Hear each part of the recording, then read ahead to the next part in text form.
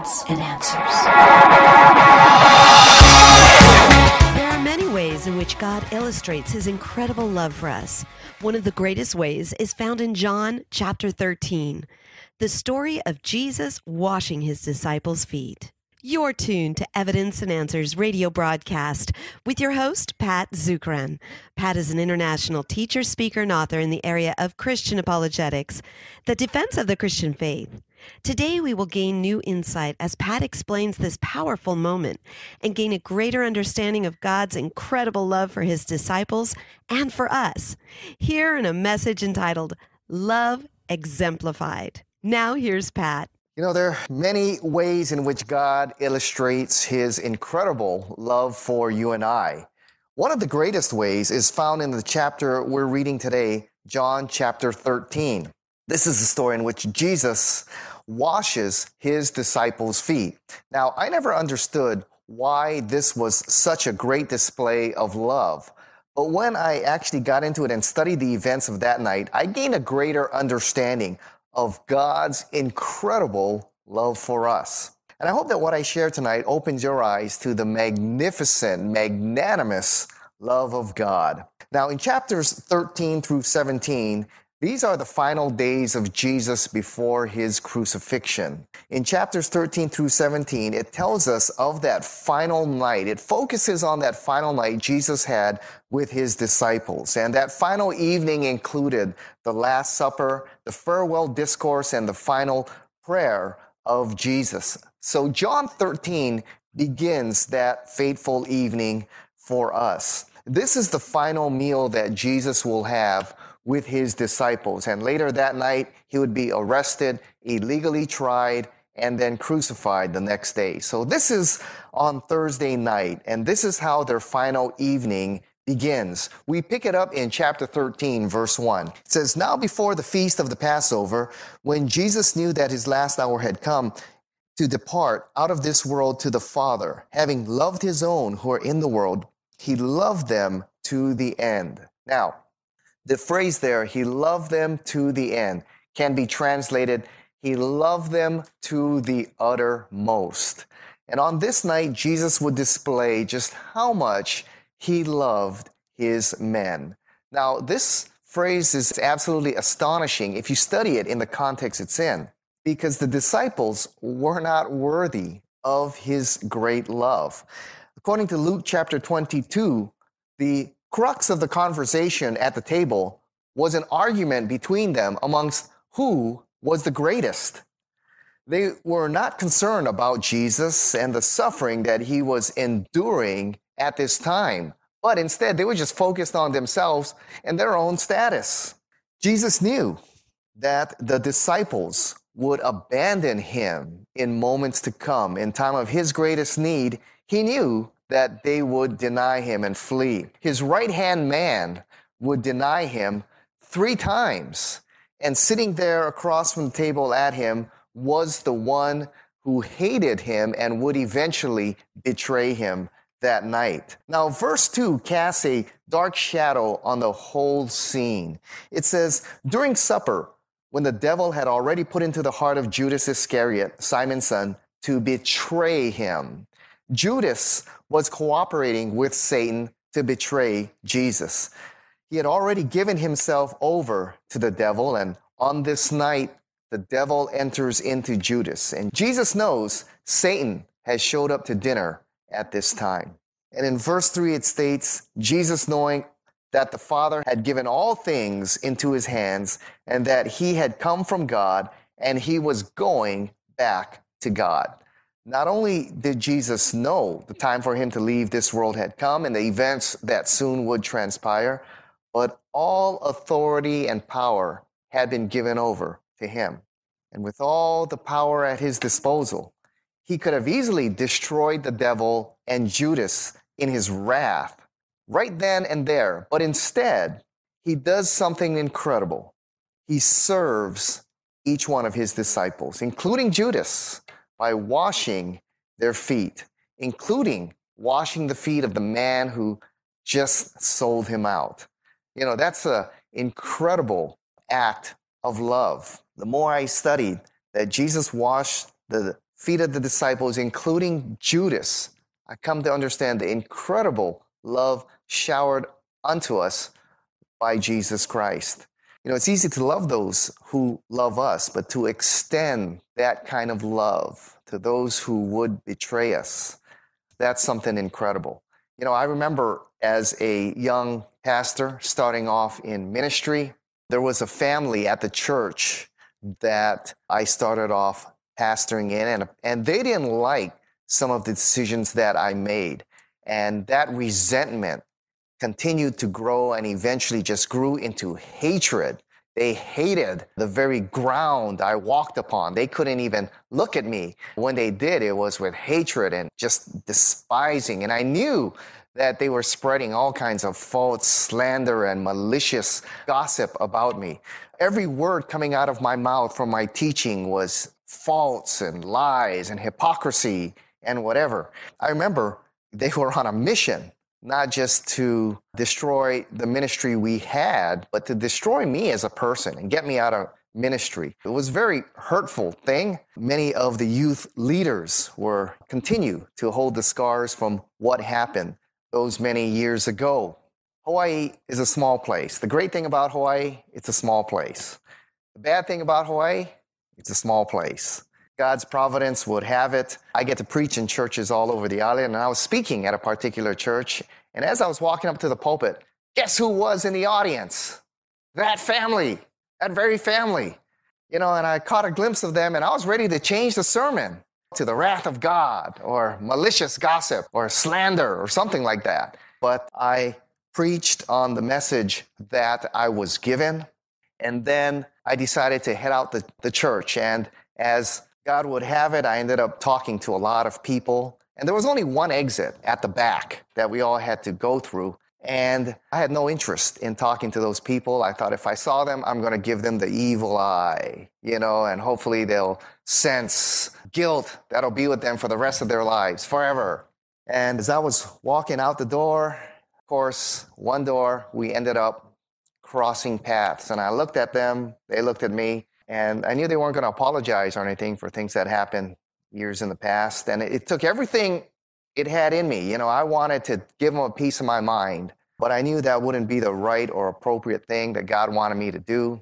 And it took everything in me just to look at them and smile and just say, hi, nice to see you.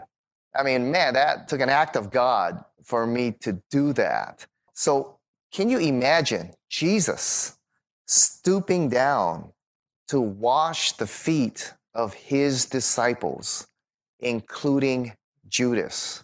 Man, now I've come to understand just how incredible the love of God is, to be able to humbly serve those who would betray us and even let us down. And so our application today is this, is to reflect tonight as we commemorate Good Friday, the night in which Jesus gave his life for us, to reflect on the magnanimous, incredible love of God displayed in this story to those who were so undeserving.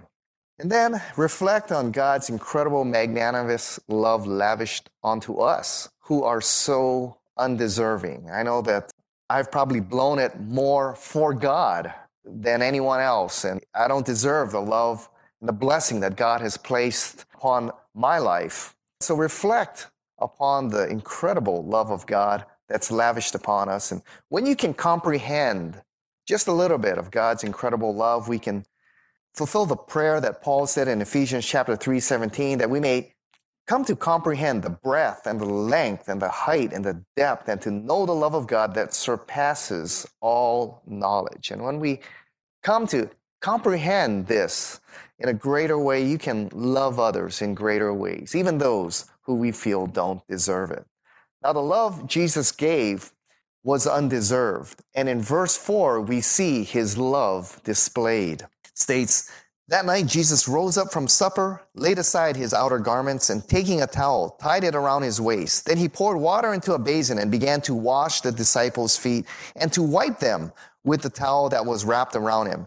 He came to Simon Peter, who said to him, Lord, do you wash my feet? Jesus answered him, what I am doing you do not understand, but afterward you will understand. Peter said to him, you shall never wash my feet. Jesus answered him, "If I do not wash you, you have no share with me." And Simon Peter said to him, "Lord, do not wash my feet only, but also my hands and my head." And Jesus said to him, "The one who has bathed does not need to wash except for his feet, but is completely clean. And you are all clean, but not every one of you." For he knew who was to betray him. That is why he said, "Not all of you are clean." Jesus washed the feet of his disciples, of whom he knew would soon abandon him. Now, washing feet is what only the lowliest of slaves would do. In fact, in the Jewish culture, the Jews insisted that Jewish slaves were not low enough to wash people's feet. This is something reserved for Gentile slaves or even children. So Jesus doing this for his disciples is just nothing short of stunning, that the Lord of all creation, the Son of God, would stoop humbly to the lowest level to wash his disciples' feet, a task not even seen worthy of Jewish slaves. And in verse 4, it said, he lay aside his outer garments, taking on a towel, tied it around his waist. This is the dress of a very low-level slave. This was looked down upon by both Jews and Gentiles. And so the conduct of Jesus absolutely stuns and even embarrasses disciples into an uncomfortable silence here. And in verses 6 through 8, Peter strongly objects here. He says, "Never will you wash my feet." And he and the disciples, of course, do not understand fully the act that Jesus was doing and all that it meant. That's why Peter gave such a strong objection to Jesus and said, "Never, never will you wash my feet." Jesus responds to Peter's objection saying, "If I do not wash you, you have no part with me." Now, wash here has a double meaning. Jesus is not only speaking of physical washing, but also spiritual washing. So you see, the foot washing and the cross are connected. And Peter needed to accept the cleaning of Jesus here, but also the one that would come on the cross. So Peter says, "Okay, if I need to wash my feet to be a part of you, then let's go all the way. Give me a full bath." And Jesus says, "Well, you're already clean, all right? You just need foot washing, but you're already clean." Right? You know what Jesus was saying there? He was saying to his disciples, "You're all saved. I've cleansed you from sin. You are clean." Except for one, Judas. Judas was just filled with a self-agenda. He was only looking out for self. He despised Jesus because Jesus did not fulfill the agenda that he wanted. And so he despised Jesus, and the resentment turned into just utter hatred, to the point where he just hated Jesus, and Satan entered into him. There, so unclean of a vessel had he become that Satan was able to enter into him and use him at this moment. But we see in our Savior that love is expressed in humble service. You see, humility and love go together. You can't have one without the other. As Paul says in 1 Corinthians 13, love is not proud. Humility doesn't care about fulfilling one's own egos or one's own need or agenda. Humility seeks the welfare of God and seeks the welfare of others. They're not concerned about who gets credit or is their ego fulfilled. You know, if I knew the things Jesus knew and all that would happen, I probably would have given them a piece of my mind. I wouldn't have washed their feet. I would have stood up in dinner and said, "You know, you guys are sitting here arguing who is the greatest among you. But man, you're all going to run away like mice. You know, who is the greatest? And you, Peter, you know, you talking like you the man. You think you the man, huh? Well, I got news for you. You ain't the man. You're going to deny me. Not once, not twice, but 3 times. You think you the man? You ain't the man." All right, that's probably what I would have said that night. Peter probably would have responded saying something like, what, you don't know me? How can you say that? You don't know me? Aren't you glad I wasn't there? But the Lord, in his incredible love, humbly serves his disciples. Today, we don't wash feet, but the equivalent might be like cleaning the toilet. And I remember we were at a friend's house for dinner one night, and there was only one bathroom on his bottom floor there. And I went in and I saw that thing was clogged. And I walked out of there. I was like, man, gross, sick. I walked out of there and I looked at the group sitting there on the couch. I looked at my friend whose house it was, and I said it loud enough so I knew everybody could hear. I said, hey, your toilet's clogged. And I looked over at everyone on the living room couch, and they had that guilty look on them, like, we're pretending we don't hear this guy, but one of us did it. And I knew one of them did it. And what I wanted was the guilty party to go there and clean the toilet, and unclog it, because I was not going to do it. All right. But immediately, one of the young men, his name was also Pat. He said, hey, don't worry, Uncle Pat, I'll go clean it. And I knew it wasn't him. And he, gladly walked right by me. And as he was walking by, I joked with him. I said, hey, you better put on a pair of rubber gloves, thick rubber gloves, man, or you're going to wake up tomorrow and you're going to look at your hands and there's going to be no skin, only bones. And he just looked at me. He said, oh, don't worry about it. I'll take care of it. And he did. And he was all done. And he came out, with a smile. And he said, okay, it's all set. And, when he walked by me the second time, I was a bit convicted. I thought, wow, here's a guy that was willing to humbly serve all of us. What an incredible demonstration of love that I was not willing to demonstrate there on that night. And I was quite convicted, because love is displayed in humble service for one another, as Jesus displayed that night. So our application is this, if you truly love, you're willing to serve. Serving is a way of showing your love for others, but also your love for God. So this weekend, all right, the lesson is, if your toilet gets clogged, okay, don't call me, all right, because I don't know what I'm doing. I'm going to flood your whole bathroom, or I'll flood your whole house. That's not the point here, all right? Don't call me if your toilet gets clogged. Call Dan, all right? Call Dan Fukumai, okay? In fact, let me give you his number here. Let's see. Like, Ben, let's put his number on the video screen there for all in Hawaii to see. Just kidding. I'll let you off the hook, Dan. Love is displayed in humble service. And after Christ exemplifies what it means to love, he directs his disciples to love one another. Love directed in verse 13 through 17. You call me teacher and Lord, and you are right, for so I am. If I then, your Lord and teacher, have washed your feet, you also ought to wash one another's feet. For I have given you an example that you also should do as I have done to you. Truly, I say to you, a servant is not greater than his master, nor is a messenger greater than the one who sent him. If you know these things, blessed are you if you do them. When he was done washing their feet, he looked at them and said, do you understand what I've done for you? He challenged them to consider the significance of his action. And Jesus, as their teacher, but not only their teacher, their Lord, did the unthinkable of washing their feet. And if Jesus was willing to serve them, they should be willing to serve one another.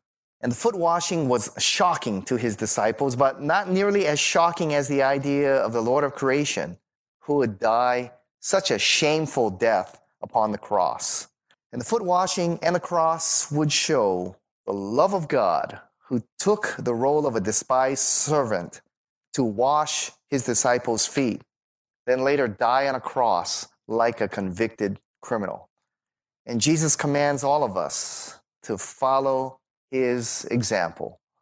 The love is displayed in humbly serving one another. And Jesus said, if you do this, you will be blessed.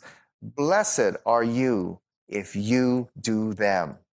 Rodney Stark, the great historian, in his book, The Rise of Christianity, pointed out that one of the main reasons Christianity was able to spread throughout the Roman Empire in just very quickly in the first 200 years was the Christian concern for the diseased, the sick, and the dying. The two main scourges that broke out at this time was the smallpox epidemic in 165 to 180 AD, and the measles that broke out in the empire in 250 AD. And at its height, while these epidemics were breaking out, 5,000 people a day were dying in the Roman Empire.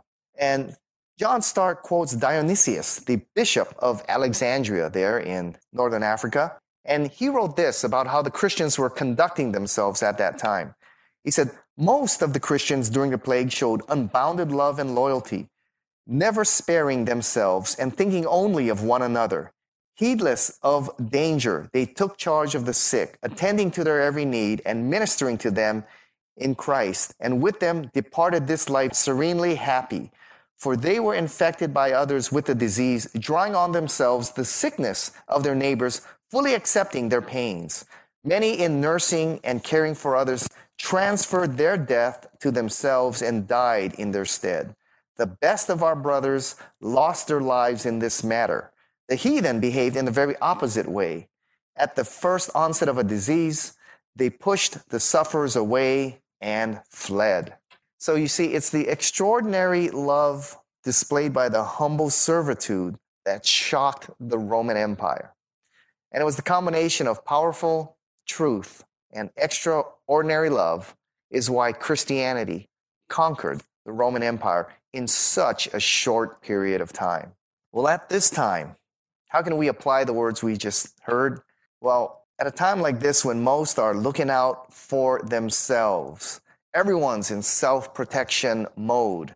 We see crowds at Costco and the supermarkets and people hoarding goods, fighting over toilet paper, and rice and other things. It's time to exemplify the love of Christ through humble service to one another, to looking out for the needs of those who are most vulnerable, the elderly, the widows, the sick. The culture all over the world is humbling themselves. They're beginning to question their belief systems. They're beginning to ask the great questions of life about truth and eternity and the meaning of life and coming to understand what really matters in life. Now is a great, momentous time in the history of the world, not only as false teachings are exposed, it's a great time to proclaim truth, but also to demonstrate the extraordinary love of Christ as everyone's seeking to protect themselves.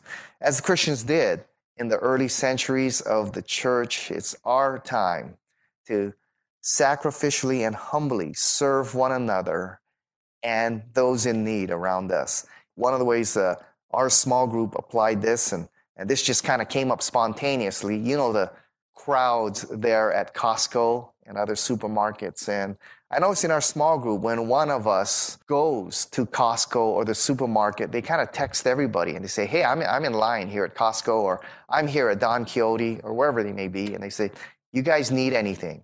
All right, while I'm here, can I get you guys anything? And in a way, it was so great to see them doing that for one another. That way they're watching out and caring for one another. Just a small way in which we are humbly serving one another, demonstrating the love of Christ. I remember people in line looking around me going, 6 feet away, of course, saying, who are you texting? I said, my friends at church. I want to see if they need anything, and they're just, looking kind of surprised that I would be doing that in line. That's a great way to demonstrate the love of Christ as we humbly serve one another and those in need. Well, this is the event in chapter 13 that begins that fateful evening we remember, the night Jesus was betrayed and eventually crucified.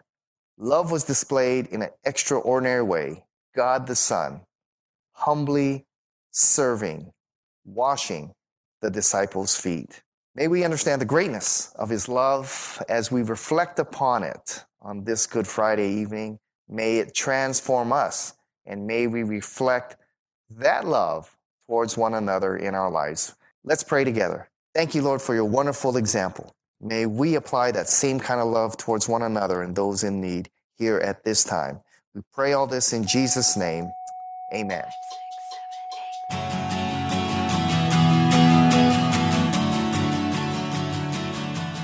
We've run out of time. Thank you for joining us here on Evidence and Answers radio broadcast. We hope you enjoyed today's show. If you would like Pat to speak at your church, Bible study, or perhaps hold an apologetics conference, give him a call locally in Hawaii. That number is 483-0586. Or you may contact him through the Evidence and Answers website. That's evidenceandanswers.org. To keep broadcasts like Pat's on the Air, we rely on generous support from you. For the opportunity to donate, head on over to our website. Once again, that's evidenceandanswers.org. And you may do so right there online on the homepage. You'll also find we have a wide variety of resources available to you, including articles and additional audio for you to listen to or download. So be sure to share our website with those around you. Join us again next time on the air or online as we provide compelling reasons for faith in Christ.